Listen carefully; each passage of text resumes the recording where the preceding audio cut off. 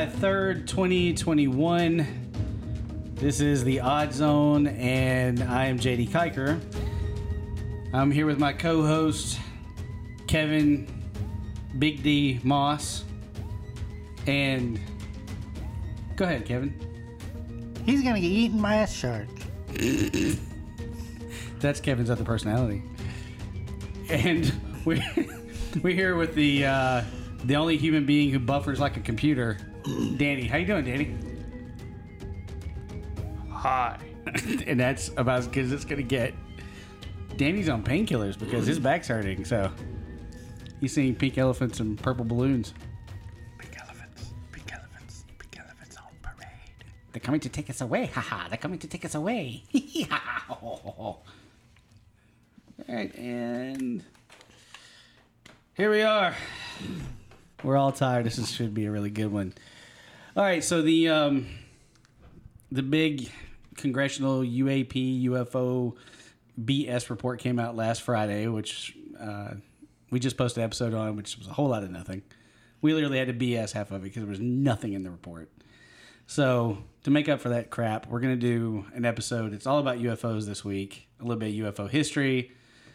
Danny, if he stops buffering, is going to give us some information on some possible answers as to what might be in the skies, or at least at one point. And then Kevin has a really cool story about an attack that... When did this happen?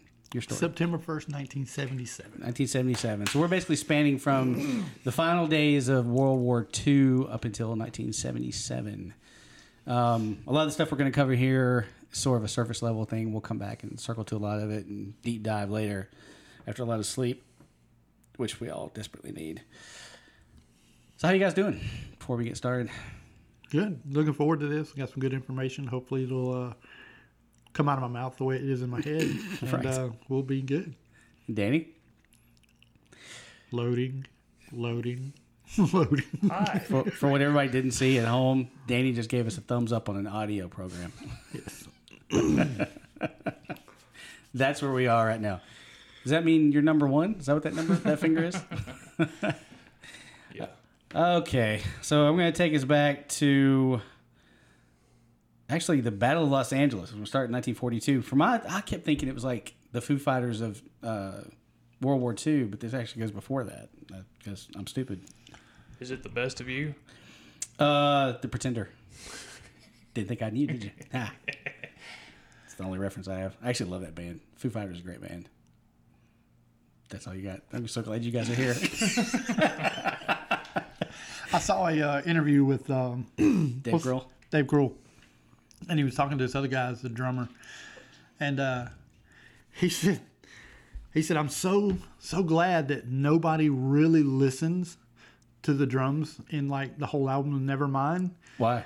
He said, "Because I ripped everything off." He said it's all just like the Gap Band stuff, old disco shit, and he pulled it up, and he's like, Nevermind's like ba-bum, ba-dum, ba-dum. And then he pulled up the Gap Band and he directly ripped that shit off. He's like, I'm so glad nobody really pays attention.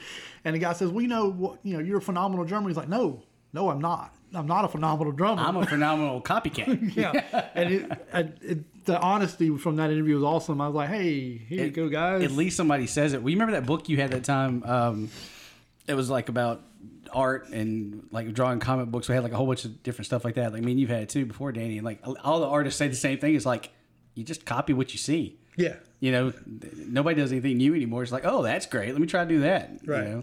So like they say in the film industry, every story's been told. You just have to figure out a new way to tell it. Yeah, and they're not doing that. They're just, never mind. Yeah. They're just copying the whole thing. That's a rabbit hole we don't need to go in. Yep, exactly. All right, so the Battle of Los Angeles, 1942. Unidentified aerial objects trigger the firing of thousands of anti-aircraft rounds and raise the wartime alert status. The Battle of Los Angeles, also known as the Great Los Angeles Air Raid, is the name given by contemporary sources to a rumored attack on the continental United States by Imperial Japan and subsequent anti-aircraft artillery barrage, which took place 24th of February to the 25th of February, 1942, Los Angeles, California. Incident occurred less than 3 months after the United States entered World War II in response to the bombing of Pearl Harbor and the bombardment of Elwood near Santa Barbara. Danny, you're smiling like a serial killer. Apparently, they didn't like Elwood service either. Elwood's... Oh. But Shh, nobody knows what we're talking about. Elwood hires for the company that Danny works for. And Danny's a stripper, in case anybody's wondering. For old ladies who are My blind name and whatnot. isn't Ryan. You're just going to drop names, aren't you?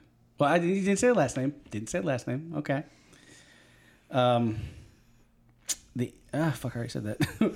When documenting the incident in 1949, the United States Coast Artillery Association identified a meteorological balloon, yet another balloon, sent aloft at 1 a.m. as having started all the shooting, and concluded that once the firing started, imagination created all kinds of targets in the sky, everyone joined in. And in 1983, the United States Office of Air Force History attributed the event to a case of war nerves triggered by the balloon. Now, the reason it's in ufology is that a photo published in Los Angeles Times on the 26th, like 2 days later, 1942, has been featured as a UFO conspiracy theory because it looks like a bunch of spotlights are going up to the object. And what they said was because it's so dark, they had to doctor that image just so something would show up. So the balloon or whatever it was took on the shape of a UFO. That's what they say, but I don't know. As an aside to that, there was actually a Japanese program in 1944 called they used friggin' balloons to attack the United States. It was what they were going to try to start forest fires or whatever. Like that was a real thing they were going to do? Yeah. No kidding. Called the Fugo balloon, what they named them. Fugo there was balloon. actually, I think they put some explosives in them, and one actually killed a family over in, I think it was California. Oh, wow. Because they didn't have any aircraft that could assault the United States directly because of... So they just figured to just like float it right over and just let it... Yeah, what they were trying to do is start forest fires over in Pacific Northwest. Yeah. Kind of like what happened last year in California. 2020, yeah. Yeah. That's a pretty good plan, actually. So, I mean, you just float it over and hope for the best. It lands wherever it's going to land. that's like when the Allied forces dropped guns all over France. They dropped these. It was a little 45 caliber gun. It had 6 shots in it, and they dropped them all over France so the people of France could kill. It was a people. Liberator pistol. Yeah. Liberator. Huh. That's pretty freaking neat. So they just like made big use of the whole airdrop technique. All right. So this air raid in 1947 in Los Angeles. 42. 42. You're right. It's not 1947. It was 1942. I only know that because I'm looking at the number. Yeah. It's a pretty interesting deal. Like the picture that was put into the Los Angeles Times. I don't know how much you know about photography in the 40s. Oh, man, I live for that. I know everything about it. Yeah. What do you want to know? The negatives that they use, they still use the old one cameras where you have one shot, pull it out. You had to put another piece of film in there. Okay. There was these little notch things in the corner that they used to identify what company made the negative, when it was made, all that kind of information on the negative. Okay. The Los Angeles Times used a certain stock from Kodak. Okay. Every picture they have was of that stock. Right. Except that picture. Really? That picture was a copy onto another company's negative. And then that's what they got. And then they had to go in and doctor it up because it's really, really light. When they show, when you look at it, I mean, it almost looks like there's nothing there. Yeah. So they had to go in and really do some contrasting to make it show up. And so that's like, like you said, that's the number one piece of evidence everybody goes to is that picture. Mm-hmm. They don't even know who took that picture. Like it wasn't anybody from Los Angeles Times. They know that because of the card stock. They know that none of their photographers turned in the picture. They don't know where the picture comes So from. that could just come from anybody. Right. It can come from anybody. They actually had a hard time finding the location where the picture was taken. But they used like landmarks and things in the back to finally figure out it was taken from a pier, right there in Los Angeles. They still don't know who took it or where it come from. Huh. One of the reports that I saw on it, the commander of the anti-air thing, it says in the report they started firing at an unconfirmed aerial something. Like they didn't even know if it was there or not, but they were so afraid to not react because of Pearl Harbor that, you know, they went ahead and started shooting and shot like thousands of anti-aircraft rounds. And they were saying that those anti-aircraft rounds, because like they would basically glow as they're going through the sky. Then people were seeing those rounds going across. Oh, look, there's another one right there. And there's something else. At the time, they weren't thinking UFOs.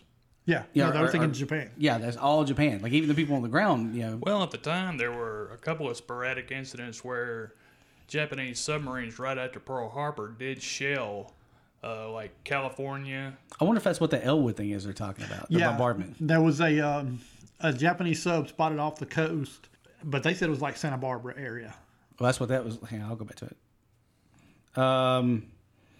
Yep, that's it. It said bombardment of Elwood near Santa Barbara on the 23rd. Yep, yeah, you're right. They said, but it wasn't like a bombardment's a little bit of sort of exaggeration. Well, back then the friggin' submarines had that deck gun. Yeah, like maybe a 3.5-inch gun or whatever. So wait, 3.5? What? That sounds like a small. It is a small gun. Okay. It's like that big. I think what they're doing is the diameter of the shell. Oh, okay. So like, I mean, but what was the point of hitting like Elwood? Is that just to kind of like mess with them a little bit? I think shake the nerves up. I think honestly, I think Japan just had really shitty intel on anything. So they're thinking they're hitting the military base. They think they're doing anything really, because what they were trying to do was to pull America back toward our west coast, like with the fires and everything. They were trying to pull us back this way so that we would come out of Europe. Makes sense. Get us come back home. That way we're not engaged in the fight. Right. Well, screw you. We don't care about home. We fight for everybody else. We're America. We're America. That's right. Okay, so now that we got that. But the other thing on that, where you get into the conspiracy theory on it and everything, there's also unconfirmed reports of a downed object in a neighborhood that was reported, but then if anything was found, I do remember reading that. Now, if anything was found, it was never taken to like a police station or to the military, or at least reported that it was taken there. In terms of Japanese weirdness, they also, towards the end of the war, they had friggin' submersible submarine aircraft carriers. They were attempting to use these to attack the Panama Canal. Wow. That's something, and Danny and I talked about this the other day when we were looking into the UFO history. There's a lot of tech that they had back then that you don't think they had back then. Like we realized that they were doing remote control missiles and I guess crafts, like early drone type stuff in Germany in 1915. Yeah. And you wouldn't think of that. You think about that time, it's like, they were flying kites and got lucky with a few planes. But no, actually, they were very much ahead. Yeah. So, that's pretty wild. Like that plan to use B-17s to attack something over in Germany. They had rigged up some B-17s and B-24s. Yeah. That Bert's going to use them as they're almost going to kamikaze it. Yeah. The problem with radio control is you need command line of sight. So you had to have your friggin' control aircraft there at the time to friggin' point them in the direction. Yeah, so if you're trying to fly from too far off, you don't know if you're actually on target or not. Yeah. Yeah, the story was something like they took those B-17s, they had a crew that would fly them up, get it on target like it's going to hit, and then they had to jump out. And then it basically went from being an aircraft into a freaking, big ass missile. Didn't that go wrong though? Didn't something happen with the jump? Or am I thinking of a different one? I think it was just they didn't have the intel or something like that. Yeah, to hit the wrong place or didn't. Yeah. They're in baby bottle factories and the wicker basket factory. All right, so this gets us up to 1944, which is the Foo Fighters, not Dave Grohl. My brain just went blank. I started buffering. Crap. This is going to be so horrible. All right. Sightings occurred in November 1944 when pilots flying over Western Europe by night reported seeing fast-moving, round, glowing objects following the aircraft. The objects were variously described as fiery and glowing red, white, or orange. Not blue. Not blue. Yeah. Am I blue? Some pilots described them as resembling Christmas tree lights and reported that they seemed to toy with the aircraft, making wild turns before seemingly vanishing. Pilots and air crew reported that the objects flew formation with their aircraft and behaved as if they were under intelligent control, but never displayed hostile behavior, which is something that continues with UFOs today. And they could not be outmaneuvered or shot down. Now, just stopping right there for a second. They're talking about that glow, right? One of the things I read was, all right, say like we're in our B-17, and we look behind us, and there's something flying behind us. Right. Well, if it's a rocket, like I say, it's self radio controlled and it's following us, we can't see the rocket because it's nighttime. We don't see the body. What we see is the glow of the fire behind it. You know what I'm saying? Yeah. So to us, we see fireballs following us, but really it's actually a slow-ass rocket that is trailing us. And conversely, both Allied and Axis... You can pull that away from your mouth, dude. We can hear you. Conversely, both Allied and Axis sides had extensive use of methamphetamines during the war, and amphetamines. You're right. I forgot about that. That can add to it. Been up for 3 weeks straight. And especially at nighttime. Yeah, no kidding. God, do you imagine how rough that is? You're like flying and like just everything comes to life because your brain is fried. Yeah. You see that reflection coming off the window and it's like, it's a fairy. That's pretty wild. December 13th, 1944. Supreme Headquarters Allied Expeditionary... No, that's not even right. Expeditionary. Thank you. Force in Paris issued a press release which was featured in the New York Times the next day, officially describing the phenomenon as a new German weapon. In its January 15th, 1945 edition, the Time magazine carried a story entitled Foo Fighter, in which it reported that the balls of fire, great balls of fire, have been following the USAAF. Danny, what's that stand for again? United States Army Air Force, is that what that was? Followed the USAAF night fighters for over a month, and that the pilots had named them Foo Fighters. It's based off like some kind of comic book or something that was out back then. I think that's what it was. One of the pilots said something like, they asked him what it was. He said, it's a Foo Fighter, because that was something that was named in the comic book. But I don't know. Sighting from September 1941 in the Indian Ocean was similar to some later Foo Fighter reports. From the deck of the SS Pulaski, a Polish merchant vessel transporting British troops, 2 sailors reported a strange globe glowing with greenish light about half the size of a full moon as it appeared to us. They alerted a British officer who watched the movements of the object with them for over an hour. I say, dear boy, that thing seems to be following us around. It's very bright and glowy. They were just seeing the Lochnar. What the hell's a Lochnar? Is that like the Loch Ness? That friggin', you remember that sphere, that glowing sphere from Heavy Metal? Oh, yeah. Charles R. Bastian of the U.S. 8th Air Force reported one of the first encounters with Foo Fighters over the Belgian-Netherlands area. He described them as 2 fog lights flying at high rates of speed that could change direction rapidly. During the debriefing, his intelligence officer told him that 2 RAF night fighters had reported the same thing, as it was later reported in British newspapers. And that's a good point, is that it's multiple people seeing it at the same time. Mm-hmm. So, they're usually corroborated. Last thing I have on this is the career U.S. Air Force pilot Dwayne Adams often related that he had witnessed 2 occurrences of a bright light which paced his aircraft for half an hour and then rapidly ascended into the sky. Both incidents occurred at night, both over the South Pacific, and both were witnessed by the entire aircraft crew. Speaking is tough for me. The first sighting occurred shortly after the end of World War II, while Adams piloted a B-25 bomber. Second sighting, early 1960s, when Adams was piloting a KC-135 tanker. So that's pretty interesting that it covered a span like that. So what do you think about that, about these Foo Fighters? Well, honestly, we got to remember at the time, friggin' planes that flew exclusively at night was relatively new. True. Yeah. Night operations were new. People didn't know what the effects of flying at night would be. Fair point. There was a U.S. Navy they were doing a study or whatever to see the psychological effects of nighttime flying. Right. And near as I can tell, they're just seeing shit, man. Could be. I mean, I didn't think about that. A lot of this stuff is, it's brand new to them. They don't know how to make heads or tails of what they're seeing, and they're methed out of their head, for the time. Have y'all ever heard of the night witches? I don't think so. Yeah, it was a Soviet female. Yeah, it's all females. And they put them in the worst piece of shit planes they have, and they would send them up at night to drop bombs and shit. And they were very effective, but it's like there was no lights. They were just up there.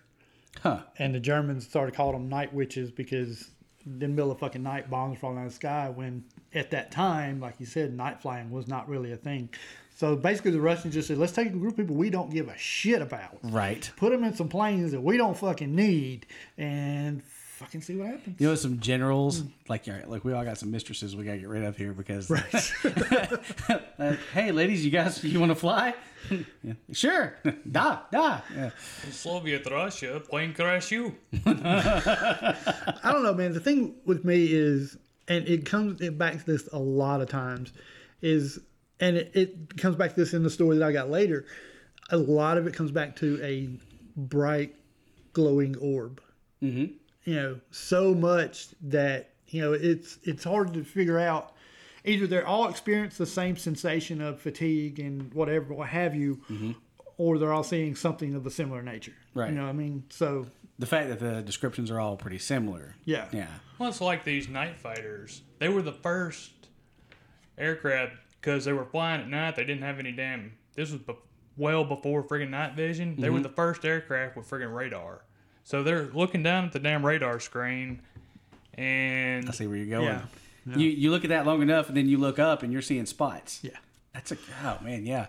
And all right, the other night I was at work, and I was parked in a spot that was pretty dark, and I took my phone, and I was recording like a corner of the building. Yeah, this is when you were attacked by the raccoons? No, this is before the raccoons. I was recording the moon, and like when light reflects on the screen, you get like that central light, but then you get that little tiny weird little shape that will kind of like move all over the place if you move your phone around. Well, I took and recorded it and just moved my phone just slightly so it looked like an orb was flying through, and I sent it to my supervisor. And because she's like all into that kind of stuff too, and she got a good sense of humor, so I sent it to her. I was like, "Hey, look, this glow, orb floating over the thing." She sent me back like she had an idea of what it could be. Like one of the coworkers was with her, was like, "Hey, maybe it's reflecting off of like something that was flying up there." And I let it go for a little while until I was like, "Nah, actually, here's what it is." And I told her, I said, "But it's that easy to misinterpret something like that." So like you said, you're flying, you're not used to it, and the moonlight or lights off the buildings down there are hitting your window, you don't know that that's what that is. Yeah. Man, when you think about it, you think about the situation that we put those people in. Mm-hmm. They're methed out of their fucking minds because they're feeding them this meth to try to keep them awake. They're long, extended hours of just boredom and everything else. It is amazing that we won that fucking war. Yeah. Well, that, and you've got all this freaking flak. You've seen the stuff coming. You see the freaking Persian Gulf stuff, all the freaking flak and anti-aircraft fire coming up in the night vision. Yeah. It's about 5 times worse over Berlin. Really? Yeah. Because, you couldn't see it. Because flak is dark. It doesn't do anything until it gets up, and then it's just... And then it's just there. It's just there. And, yeah, so, it's like... And it's just a bunch of, like, little pieces of metal that just try to fuck your shit up. Yeah. Yeah. I don't know, it really was an amazing feat that those guys went over there and pulled that off. But as far as this stuff goes, man, it's so hard because, like, there's so many sightings that cite the same thing during a time when there was no internet. There was no daily news. There was no, It can be mass hysteria where one's feeding off the other. Right. Yeah. Well, there could be a little bit where they're talking on the base. Maybe. But, remember how who was it? Oscar Wilde did the War of the Worlds. crap. Orson Welles. Yeah. People thought it was real. Yeah. Yeah, because they had no other source of information. All they had was that. And, And he played it pretty straight too. And something I didn't actually get into here, but if you look into these things long enough, and it actually feeds into what Danny's going to talk about later, it wasn't just orbs. They were also finding, that was the beginning of the description of the cigar-shaped craft that they were seeing. Well, post-war, they had these thing called ghost rockets. Yeah, and that can't, yeah, right. So it started with like cigar-shaped, went to the ghost rockets. Now it's being called the Tic Tac, which is what led to this congressional report last week. So it's all similar shaped objects acting similarly over from like the late 40s till now, not attacking, staying close to military places. A lot of it's happening. What was it, that video that you sent me? There was like it was training areas over the water, but that was what the hell's the water over here on the East Coast? Is that Pacific? Yeah, over the Pacific mostly, but some of it was over the Indian Ocean too, which was listed here later for some of the later stuff. So all very similar, and it's happening over this long period of time. The East Coast is the Atlantic. Well, you said yes, so you're as wrong as I am. No, you said yes. I have an excuse. I do too. I'm uneducated. I didn't study geography as a kid. I watched cartoons. I watched Super Friends, who sometimes didn't wear pants. Let's go. Let's go to the next thing. I think we've gone into a very bad place. Let's get out of this rabbit hole. Yeah, let's dive into another one. Okay, 1947. This is pretty interesting. Let's get the shovel. 1947 is like the year for ufology. And I didn't realize like just how much until I started looking into it, because every time we kept looking at stuff, that damn year kept coming up. So first it starts off with, let's see, was this 1940? It's 47. What month was it? Early part of July. Harold A. Dahl. That doesn't sound like a real name. It is not. Reported that his dog was killed and his son was injured by debris in an encounter with 4 to 6 flying donut-shaped objects. He also claimed that a witness was subsequently threatened by the Men in Blacks. This is where the Men in Black came from. Project Majestic or Majestic 12. A little bit later was that, yeah. That was actually some BS that came out as I think like it's like the 60s or something, of a report that somebody leaked. And then when they started looking into it, it was a Xeroxed report. Anyway, but no, the Men in Black, it's like this is the first time where like some guys in black suits show up and go like, you talk about this, we're going to kill you. Or at least that's what they said happened. The case was first reported to Kenneth Arnold in mid-July, about 3 weeks after it allegedly took place. Kenneth Arnold is actually the one who the flying saucer thing started with. So what happens is a few weeks after this, Kenneth Arnold... the Kenneth Arnold sighting sparked the name flying saucers. The sighting is considered as the start of modern UFO era. It happened on June 24th, 1947, when private pilot Kenneth Arnold claimed that he saw a string of 9 shiny, unidentified flying objects flying past Mount Rainier, which, by the way, has a military base right beside it, much like Roswell, at speeds that Arnold estimated was at like around 1,200 miles per hour. This was the first post-World War II sighting in the United States that garnered nationwide news coverage and is credited with being the first of the modern era of UFO sightings, including numerous reports, sightings over the next 2 to 3 weeks. So he reports his, and then I think it's like the Sun or the Times or one of them sends him this thing, saying, hey, these guys are talking about these like donut-shaped craft, dumped a bunch of like debris on them and killed the dog and hurt the dude's son, and they paid Kenneth Arnold like a couple $100 to go out, because at the time it'd be like $1,000 to go and investigate, because he was now the UFO guy after reporting his thing. So it's kind of out of sync the way the stories get told. But on the 24th, Arnold was flying from Chehalis, Washington to Yakima, Washington in a Call Air A2 plane on a business trip, made a brief detour, learning of a $5,000 reward, which would be $58,000 today, Jesus, for the discovery of a U.S. Marine Corps C-46 transport airplane that had crashed near Mount Rainier. The skies were completely clear, and there was a mild wind. A few minutes before 3 p.m., at about 9,200 feet in altitude near Mineral, Washington, he gave up his search and started heading eastward toward Yakima. He saw a bright light flashing and then a sunlight reflecting kind of like on a mirror. Afraid he might be dangerously close to another craft, he scanned the sky around him, and all was clear except for a DC-4 that appeared like on his left and a little bit behind him, about 15 miles away. About 30 seconds after seeing the first flash of light, Arnold saw a series of bright flashes in the distance off to his left, or north of Mount Rainier, which was then 20 to 25 miles away from his position. He thought they might be reflections on his airplane's window, but a few quick tests, rocking his airplane side to side, removing his eyeglasses, later rolling down his side window, ruled this out. The reflections came from flying objects. They flew in a long chain, and Arnold, for a moment, considered they might be a flock of geese, but quickly ruled this Not out. seagulls? Huh? It's a flock of seagulls. That's where the band started. Don't do that. Just screw me up. He quickly ruled this out for a number of reasons, including the altitude, bright glint, and obviously very fast speed. He then thought they might be a new type of jet somebody was testing out from that base. Looking intently for a tail, and was surprised that he couldn't find any, so the dragon had no tail. They quickly approached Rainier and then passed in front, usually appearing dark in profile against the bright white snowfield covering Rainier, but occasionally still giving off the light flashes. They flipped around erratically. That's something else too. These tic-tac that they're seeing now, that's why they describe them. That when they're flying, they just kind of like flip-flop around instead of like planes, banking and turning and stuff. So they seemed thin and flat, and they were practically invisible. Arnold described them as a series of objects with convex shapes, and this is going to go back to what Danny's going to talk about later, though he later revealed that one object differed by being crescent-shaped.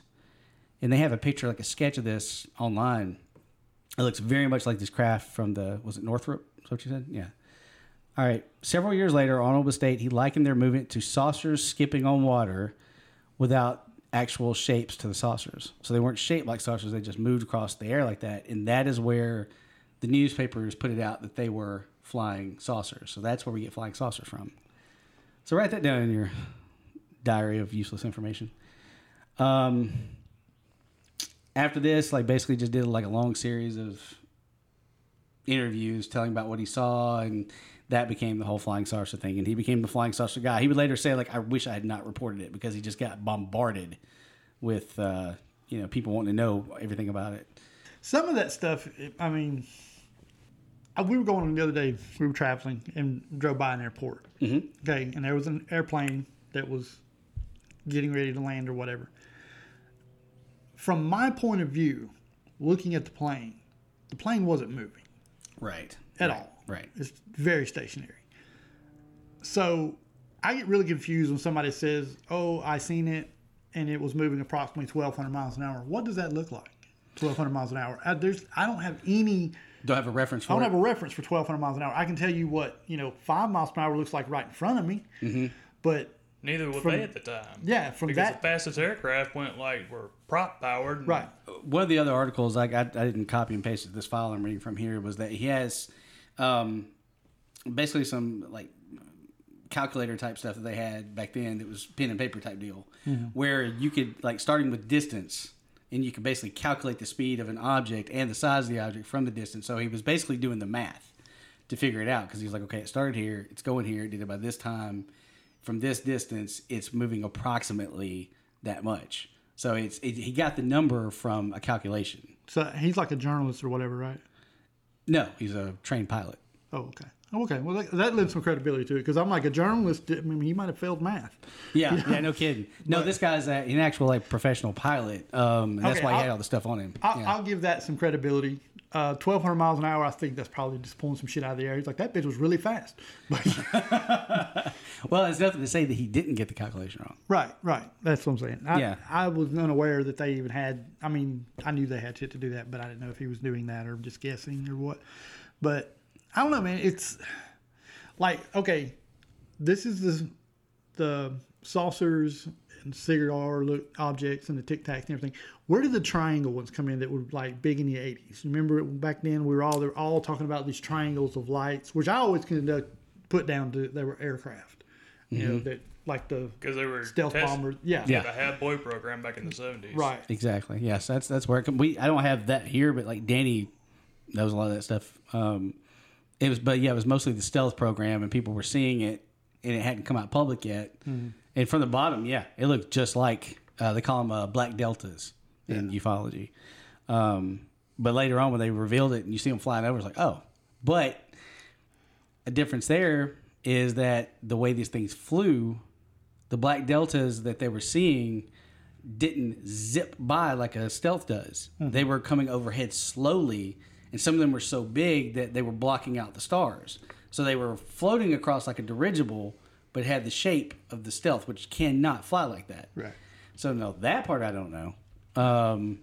But the ones that they saw like just hauling ass across the sky, like absolutely could have been the stealth. Yeah. But yeah, I'm with you. Like a lot of it can just be miscalculation. And again, some of the information he has on these craft that Northrop was testing, they were just at the beginning stages of testing rocketry on some craft that were shaped just like what he's talking about. Mm-hmm. So he may have been doing calculations that are based on airplane propeller, speeds, and miscalculated because it was rocketry that nobody was used to yet. Right. So that's very possible too. And it's like they describe these things as toppling over and flipping and everything. Well, that could just be light, the way light's reflecting off of it. It seems to be. Yeah. Again, he says these things were like, quite a few miles away.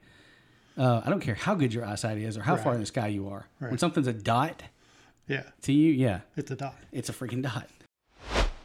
It's a little incident. I don't know if you guys heard this one. Roswell. It's in. It's not in Old Mexico. It's in New Mexico. Oh, it's in a new one. Yeah, it's in New Mexico. That's right. Okay. Big surprise. 1947. No. Yeah. Really. Not only that, but it's actually July 1947, like literally a couple weeks after Kenneth Arnold stuff. Oh, yeah.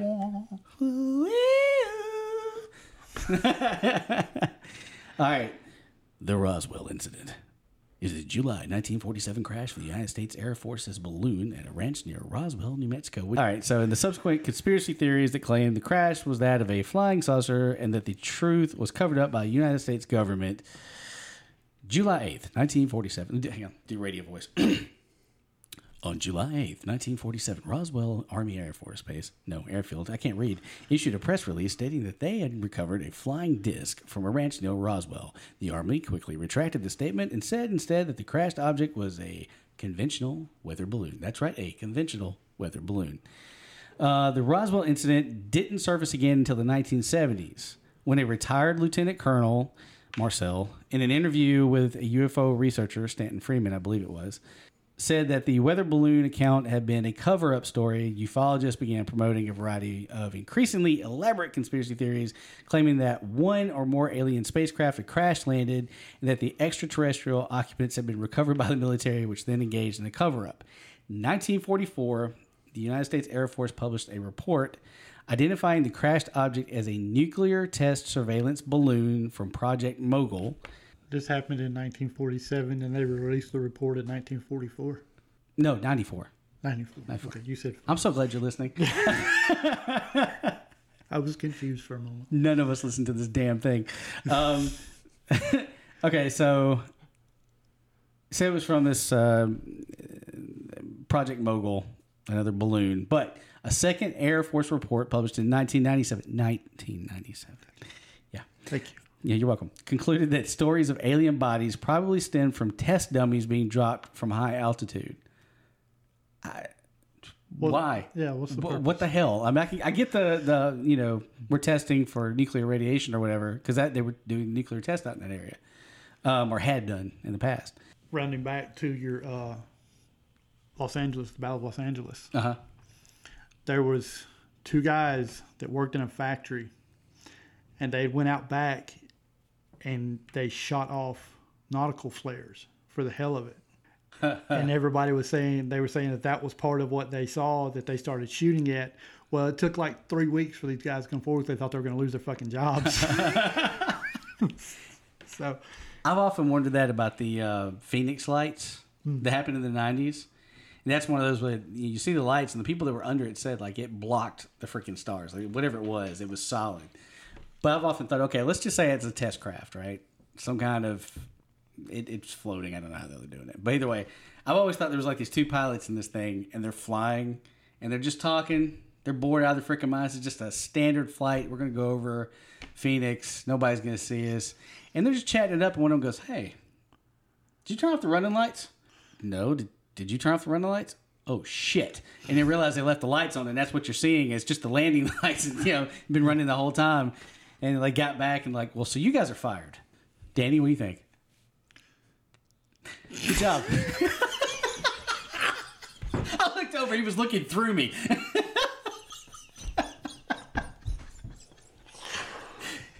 What I just heard was recalculating. And he said those weather balloons with swamp gas. With swamp gas from Venus. Wow, that was great. I looked, dude. I just looked over at you, and like your eyes were glazed over. I'm like, I got to do it. I got to throw him under the bus. Okay, so now that I've lost my place, all right. The sequence of events was triggered in late June. You can put the shades on so you can hide. In late June by William Mack Brazel, a ranch foreman, noticed clusters of debris on the Foster Ranch, which was about 30 miles outside of Roswell. And by the way, if anybody wants to do this, go on Google and look at the actual Wikipedia. Wikipedia. Wow. Yeah, that just happened. Glad this isn't being recorded. The Wikipedia page for this, and they actually have the latitude and longitude for it. And you can punch that into Google Earth and go right to it. I did that because I have no life. So this farmer, and no, this guy had no power, no phone, no nothing. He's like old school farmer. Again, this is basically still turn of the century for a lot of these people. He's out in this field and he's trying to get, I think it was cattle he was trying to get across, and there was just all this debris in the way. So he just takes all the debris, pushes it under a tree, and he's like, I'll go into town later and tell them what I found. When he gets into town, he starts hearing like people talking about flying saucers. Danny, are you okay? I'm sorry. Talking about the old farmer just kind of reminds me of somebody we used to work with. Don't drop name. I'm not dropping name. Okay. Kind of heavy-set older fellow who had a UFO sighting over Highway 77. Yes. Yeah. This was a friend that grew up with Dad. And he told us a story. We'll circle back to Roswell in a second. He told me a story one night when I was at the guard check up there. It's where he and I both were doing security work, quote unquote security work. And he said that when they were building the interstate that runs down there by the house, they were kids. So they were on their bikes. And he said one night they decided to go out on that. It was still gravel. They were still doing it at the time. And go ride along this gravel. And so they had, police or security or what the hell ever out there that would run people off. So it was kind of like, oh, let's go out there. And so they go out, they go riding, and they get under one of the bridges out there. And when they got out there, he said it was like it was nighttime and then it was daytime. It was just light. It was just so freaking bright, but there was no sound. And so they go under the bridge, they're hiding and everything. He said, sit there for a little bit, and the light just went, was gone. Like, oh, hell, what the hell was that? So they come out, they're looking, and, it was like maybe it was a UFO or something. So he says, just ask your dad about it. He'll tell you. I was like, okay, fine. So I went to Dad. I was like, Dad, such and such told me the story. He goes, it wasn't no damn UFO. He's full of shit, But that was the story he told. Yeah, he was like, yeah, we saw UFO as kids. And Dad was like, no, the fuck we didn't. It's almost like the Men in Black got to your dad and he was like, okay, fuck it. Yeah. It didn't happen. And yeah, 3 decades later, he's like, we ain't seen shit. We know nothing, we hear nothing, we see nothing. We will never hear. This is the story we are sticking to. We do not care if you like it. All right, and continue. Nobody will get that reference. No, not at all. Even though this is 2 episodes we've done. That might actually be the new running thing of the show. On or around July 6th, he reported the discovery to Sheriff George Wilcox in Roswell. Wilcox, in turn, called RAAF intelligence officer Major Jesse. Major? God, I was trying to be clever there. Major Jesse Marcel, who assembled a detail marsupial to visit the Foster Ranch around 4 p.m. that afternoon. Brazel left Roswell, followed by Marcel, Lieutenant Colonel Sheridan Cavett, and Master Sergeant Bill Rickett. The following morning, presumably on the 7th, the Army Air Force detail inspected the debris of the Foster Ranch, transported back to Roswell. On the 8th, public information officer, this is the guy who got everything started, Walter Hout, H-U-T, issued a press reference saying it was a flying disc. And that's why everything went sideways. And my thinking on this is the flying saucer thing is brand new right now. It's the big talk. These are the Air Force guys of that era where they were known to pull pranks and just say goofy shit. The military was not as organized as it is now, right? Right. So this guy probably went, you know what? I'm going to tell him it's a damn flying disc. And he gets out and tells them, we found a flying disc out in the middle of this field near Roswell. And the press just pounced on it. I don't think he expected it to be the story that it ended up being. Well, Colonel Blanchard, commanding officer of the 509th, contacted Roger M. Ramey, who basically shut this whole thing down, of the 8th Air Force in Fort Worth, Texas. Ramey ordered the object to be flown to Fort Worth. At the base, Warrant Officer Newton confirmed Ramey's preliminary opinion, identifying the object as a weather balloon and its quote-unquote kite, a nickname for a radar reflector used to track the balloon from the ground. And then what they said was that kite is actually the material they said that you could crumble it up and it would fold back out by itself. Mm-hmm. It's like a tent. You know, they have those tents like you pop it up and it goes and just puts into shape. They said that was basically what they were talking about. It was. I remember one of them stupid books I got from the library one time that claimed that we got all of our friggin' advanced technology in the 80s from that crashed aircraft. Yeah, I remember hearing several stories. It's like they said the microwave come off of the UFO technology. Like, that's what we did with it? We made Hot Pockets. They flew to Earth. We made Hot Pockets. So, essentially, they put out a press release. It's, okay, look, we took a look at it. It's just a weather balloon, Project Mogul, whatever. Well, they later said it was Project Mogul, but that's all it was. And then it went away. They said that it went perfectly. As soon as they put it out, the press went, oh, all right. And it just dropped. And nothing was ever heard of again until 1978.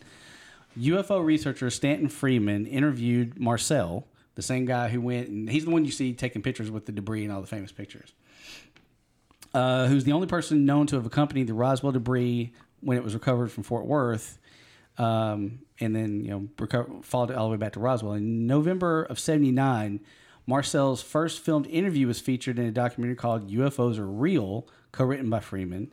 The film had a limited release, but was later syndicated. But on February 28th of 1980, the tabloid The National Enquirer, you remember that freaking thing? Yeah. God. Top-notch journalism. Yeah. Brought large-scale attention to the Marcel story.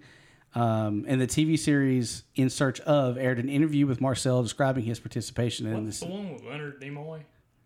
Ah, crap. I don't know. There was like a whole bunch of those shows back then. I think he was in it. What? Let me look it up. Yeah, look that up. In Search Of. Yeah, actually, I think you're right. I think it might have been him. But anyway, what Marcel said was of the original press conference, he said, they wanted some comments from me, but I wasn't at liberty to do that. So all I could do is keep my mouth shut. General Ramey is the one who told the newspapers, the newsmen, that's what they called them back then, what it was, and to forget about it. And is nothing more than a weather observation balloon. Of course, we all knew differently. The accounts given by Freeman and others following that initial thing with Marcel in the 80s, and they went and talked to a whole bunch of people who supposedly had something to do with it. They all consistently agreed that it was something other than a weather balloon.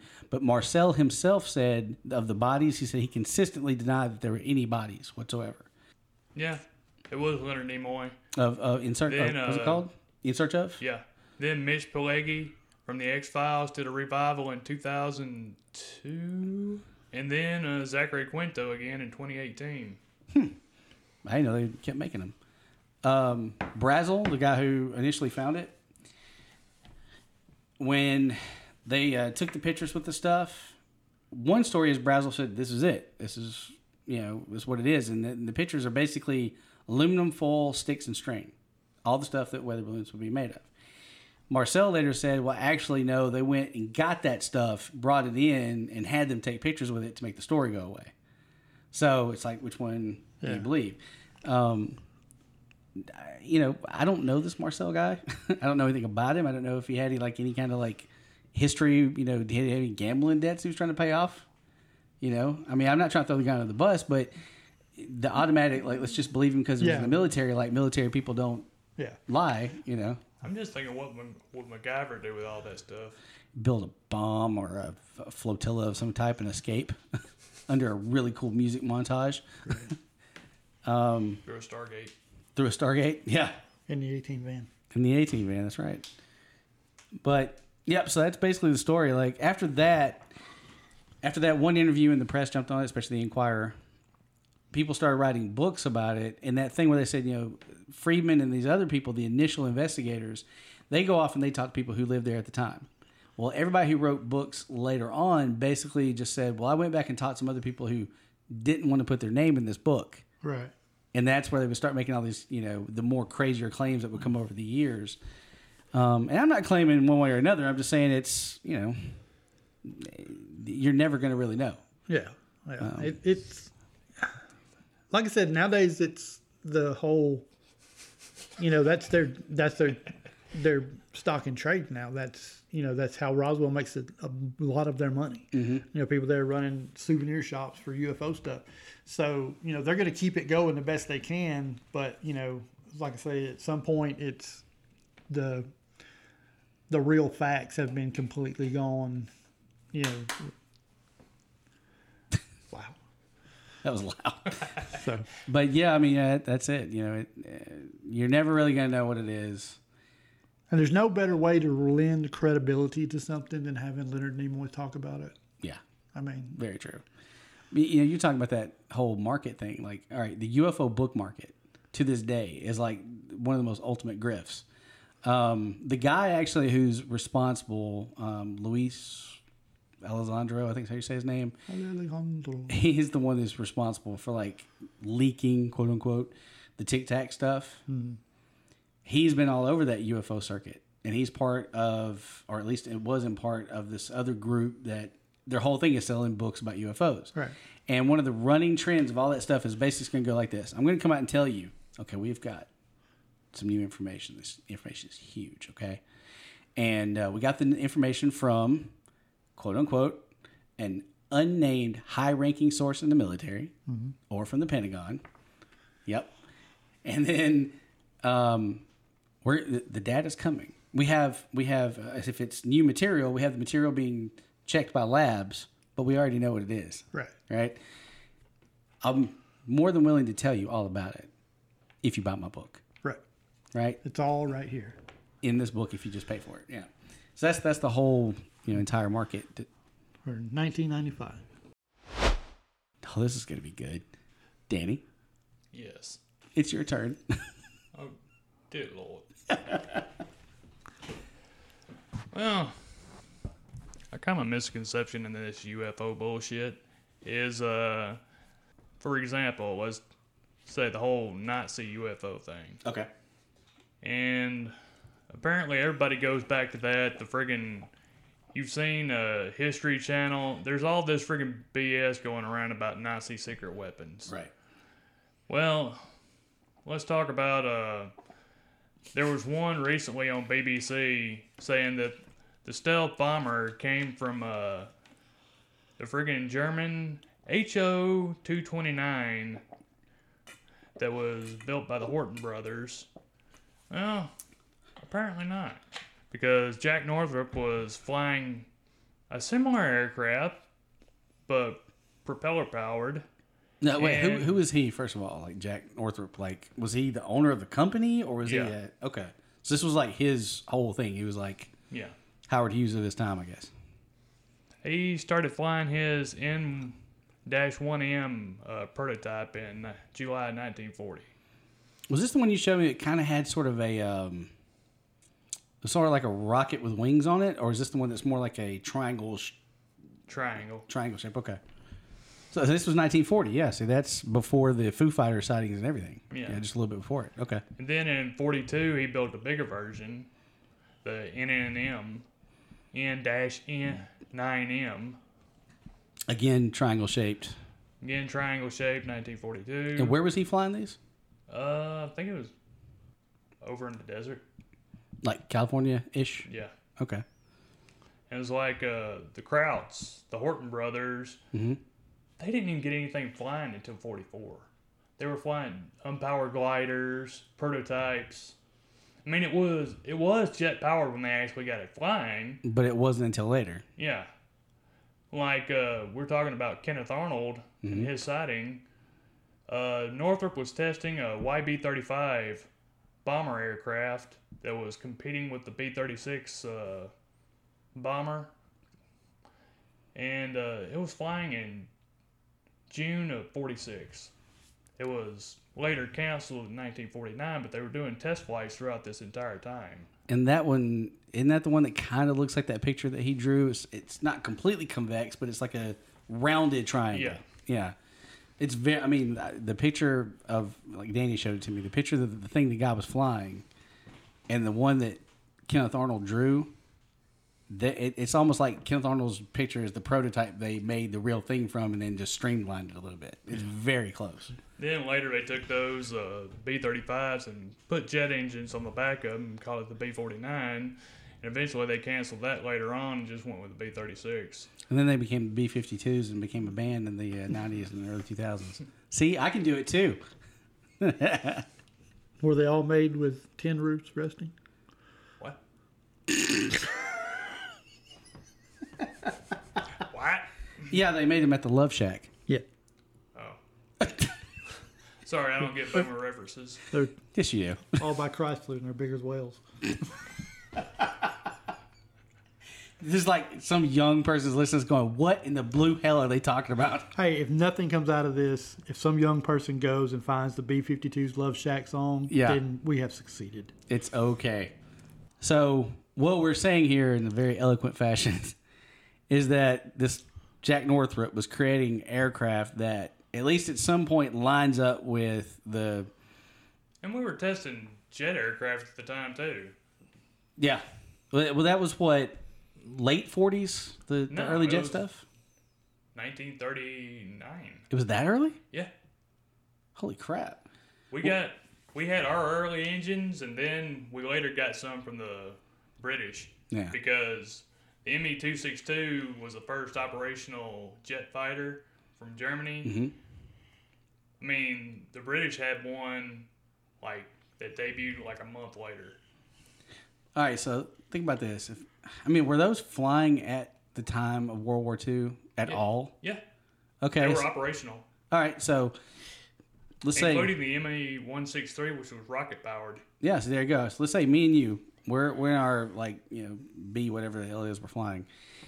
Kevin's in the rocket powered, jet that's flying way off. I mean, he's way off in the distance. We can't actually see the craft. It's nighttime. They wouldn't be flying in that. Oh, okay, well, I just fucked my whole thing up. Because I was going to say, if we looked over, we're seeing the flames off of your ship. Yeah. We'd be thinking like, oh, look, fireball. And it would trail above it. But what about tests, though? They could have been testing something at night. The whole thing about the Me-163 and 262 and all them, they didn't have radar. To fly at night at the time, you had to actually have radar. Okay. Well, or at least it's a good theory till it died. know where the fuck you're going. It's a fair point. Okay. So what else you got?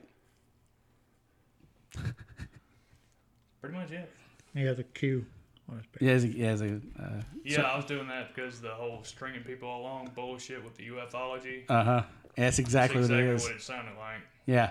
Dude, the grift is so hard on that. Like, last couple of years, I've listened to a few podcasts that, it's very much actually what inspired this one because they talk about similar stuff. But most of them are comedians talking about it, so they're just really finding, the fun in it.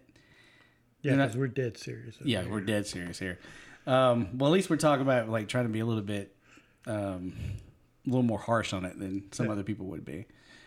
But when they would talk about it, every freaking time, it's like, okay, they got this new information, and it's an unnamed source. It's like, my God, this is where CNN got it from. It's just over and over with this crap. And then you get the person up there, and you listen to them talk, and it's like, look, I'm telling you guys, this is it. This is the big disclosure. And then when all the stuff finally comes out, it's like, oh, yeah, we didn't actually have anything. My bad. But if you buy the next book, it'll be in that one. Right. Copies in the back. Kevin, the man known as Moss. Yes. The attack of 1977, correct? Yes. Tell us the story. So let me take you back to September 1st of 1977, when none of us were even tickling our daddy's balls. never tickled my dad's balls. Kevin had a very, very weird childhood. There was an apron and a feather duster. So, anyway, this is not new information. That's why he identifies as a chicken. This is not new information. The feather duster? Yeah, no. It's called the Fort Benning Incident. It is written about in a book by a man named John Vasquez. He wrote it in a book and they released it in like the late 90s sometime. That is the end of my story. I'm glad you all came. There it is. I think it just shat my pantaloons. I'm so sorry. 3, 2, 1, go. All right. So we're going to start back at September 1st, 1977 at Fort Benning, Georgia. Okay. This incident was reported in a book by John Vasquez. He was one of the soldiers at Fort Benning. At this point in time, all the major military branches sent people to Fort Benning for training. One afternoon, after chow, which is usually when they were supposed to be bunking down and going to bed, all 1,300 of them are told to go report to the parade field for a announcement. They're lined up waiting for this captain to make this big announcement. Vasquez notices that a lot of the troops around him are all looking off into one direction. So he asks what they're looking at, and they tell him to look at the brightest star on the horizon. And he looks, and the brightest star on the horizon is making these circles. And then it starts it's coming closer to them. Then again, glowing orbs of light, they come down and, for lack of a better term, start to attack these 1,300 soldiers. Attack how? Well, as the light hits them, some of them are struck with paralysis. They can't move. Okay. Vasquez said that when he looked around, all of the people around him, they had their chin to their chest, and they were mumbling, but they couldn't move. He said he felt himself going into that when one of his friends grabbed him and they ran off. So there's a group of soldiers, Vasquez is included in this group, and they get under a crawl space under their barracks. Okay. So they're hiding from these things. Essentially from the light that is paralyzing everybody. Right. They're hiding from the orbs that are emitting the light and paralyzing everybody. Okay. One of their drill sergeants runs by and he's telling them, stay down, stay in there. And as he does that, a smaller orb comes down and it chases him into another building. One of the guys gets up the bravery to go check on the soldier or the sergeant, and he comes back. He says, "Well, he's unconscious. You got him. You got him." So they're noticing that the smaller orbs are starting to make search patterns around the field. At this point, it finds where they're captive at, or where they're being hiding at. Right. And Vasquez said that he woke up in a like a hospital. There's a bunch of beds, still, like tables, like military hospital. Yeah, like military hospital, metal tables. Yeah. And there's just soldier after soldier laid out on these tables all the way down through there. And he says that he was looking around, trying to look around, and then there are two beings in front of him with long fingers. That's one of the things that, And said that they told him to look at their face. He said, look him in the eyes, and they were like, sleep, don't worry about this, whatever. Well, he starts to waking up, and he's looking around, trying to figure out what the hell's going on. And all his buddies, all the soldiers are starting to come back too. Right. They're starting to kind of wake up. And they're all dismissed to go back to their barracks. So when they wake up, they're not waking up in this hospital type thing. They're waking up back in the field. Back in the field. Okay, I got you. One thing, when they wake up, they were supposed to be in the field for the meeting at 7:30. Right. Okay. They had been out there for like 30 minutes before anything happened. So it should have been about 8 o'clock. Okay. And then however long it took for this to happen. Vasquez looks at his watch, and his watch says 7:30. Like nothing happened. Like nothing happened. He asks the guy next to him what time it is. He tells him it's 3 a.m. The other guy, they ask somebody else, and he's like, it's closer to 4 a.m. All the watches are running. They're just set at the wrong time. They have the wrong time on them. So they realize that everybody's missing time. Right. A significant amount of time. Then when they're all told to go back to their barracks and go to bed, a lot of the soldiers who were immediately put into the paralysis position, they start falling down, puking, just nauseated. Discombobulated all around. Yeah. Whole thing. So they all get back to their bunks. They all crash out. Some of them end up having to go to the hospital that night because of nausea and everything. Right. The next day, well, before they went to bed, get to that, he said all of them were looking and their clothes had been put on wrong. Like the buttons of the shirt were off kiltered. So like they've been undressed, redressed, but redressed Right. the wrong way. Their shoes were tied in these unimaginable knots. They had trying to get their shoes untied and couldn't get them untied. Yeah. So the next day, he wakes up at like 10 o'clock, which is like a no-no in the Army. Sure. You have to be up and go to breakfast and all that stuff. Well, him and a couple others, they woke up about the same time. They get up, they get dressed, they run out, but there's nobody there to get onto them. Nobody's out. Nobody's reprimanding them. No, nothing. It's almost like the superior officers just abandoned their post. They just weren't there. So they go through this. More people are going to the hospital for all this stuff, and they're being told nothing happened, all that kind of stuff. More nothing to see here. Yeah, more nothing to see here. Well, then the next day, a female lieutenant, which was odd back in those days, Yeah.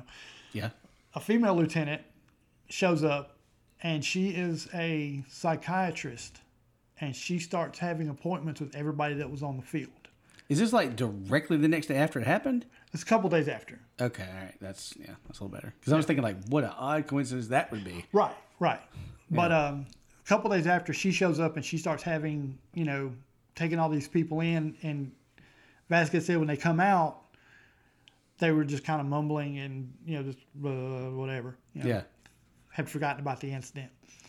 So well to the fact that he is the only one that remembered anything happening. Until like 12 years later, a command sergeant comes out and says that he also remembers it, but he remembers it being September 14th instead of the 1st, which everybody just kind of blows aside as being memory. Describes pretty much the same thing, but he says he has a piece of debris from one of the ships Okay. that was there. Okay. So now we've gone from orbs of light to actual crafts. Okay. But this guy has never shown it to anybody. Of course. He won't send it for testing of any kind. I don't know if he was wanting money or what, but apparently nobody thought it was important enough to Try to get do it. anything with. Okay. So to me, this is where the weird part comes in, is when you come into trying to explain it. Right. Okay. You have your conspiracy theories number one. Mm-hmm. Aliens attacked a military base and 1,300 people, and only one guy remembers it. Right. And two guys. Okay. Two, the military was trying some kind of brain manipulation, Testing on their own people, which they are known to do. And then the official report that everybody gets, if you go to Fort Benning and look in their records, Mm-hmm. there was an outbreak of measles. I don't know that measles cause that kind of reaction. I've never heard of it myself, but Yeah. their records indicate that in that summer, at that time, there was an outbreak of measles, and that they were hallucinating because of high fevers and things like that. Swamp gas. Yeah, swamp gas. Also, the military, they're big on keeping records. They have all these records, right? Right. All the military's medical records are stored at Walter Reed Hospital. Okay. That's where everybody has their own, but then they send a master copy or whatever to them so they have it. Walter Reed has no record of any measles outbreak at Fort Benning, ever. so it doesn't track. Right. So that's local. It's measles, but the people who are supposed to keep track of that kind of shit are like, Sorry, guys. Sorry, we don't know what you're talking about. So the other soldiers, like when you were reading up on it, you got these two. They say like we basically remember the same thing, just wrong dates. Mm-hmm. The other soldiers, what are they remembering at all? Like, are they just recalling like we kind of blinked and like it was hours later? Basically, they remember going to the assembly and then going to bed. And that's it. That's all they remember. Not the majority of them. Some of them might have some little sprigs of difference in there. I'm not going to say they don't, but I'm going to say the majority of them remember going to the thing and going to bed. They have no recollection if there was ever a speech given or if anything was ever done because they were supposed to go there to get some kind of announcement. Right. They have no idea what that announcement was. That psychologist that came up, or psychiatrist, whatever she was. Yeah. Was there regressive hypnosis done here? That's a part of the theory of the government doing mind control is that she was doing hypnosis and clearing out that memory of basically a botched memory control. Right. Well, all right, the Betty and Barney Hill story. I don't know if you're familiar with that one or not. Yeah. All right. That's actually where that one gets discounted like really strong is because the whole entire alien thing of that came out of regressive hypnotherapy. You're right. I forgot about that. Vasquez and Norton both saw a hypnotherapist. And that's why they're getting discounted. Regressive hypnotherapy has been pretty much just thrown under the bus because... Bullshit. Yeah, pretty much. Like, because, all right, under hypnosis, it's basically you're just going into that part of your mind, like the cycle where you're just above dreaming.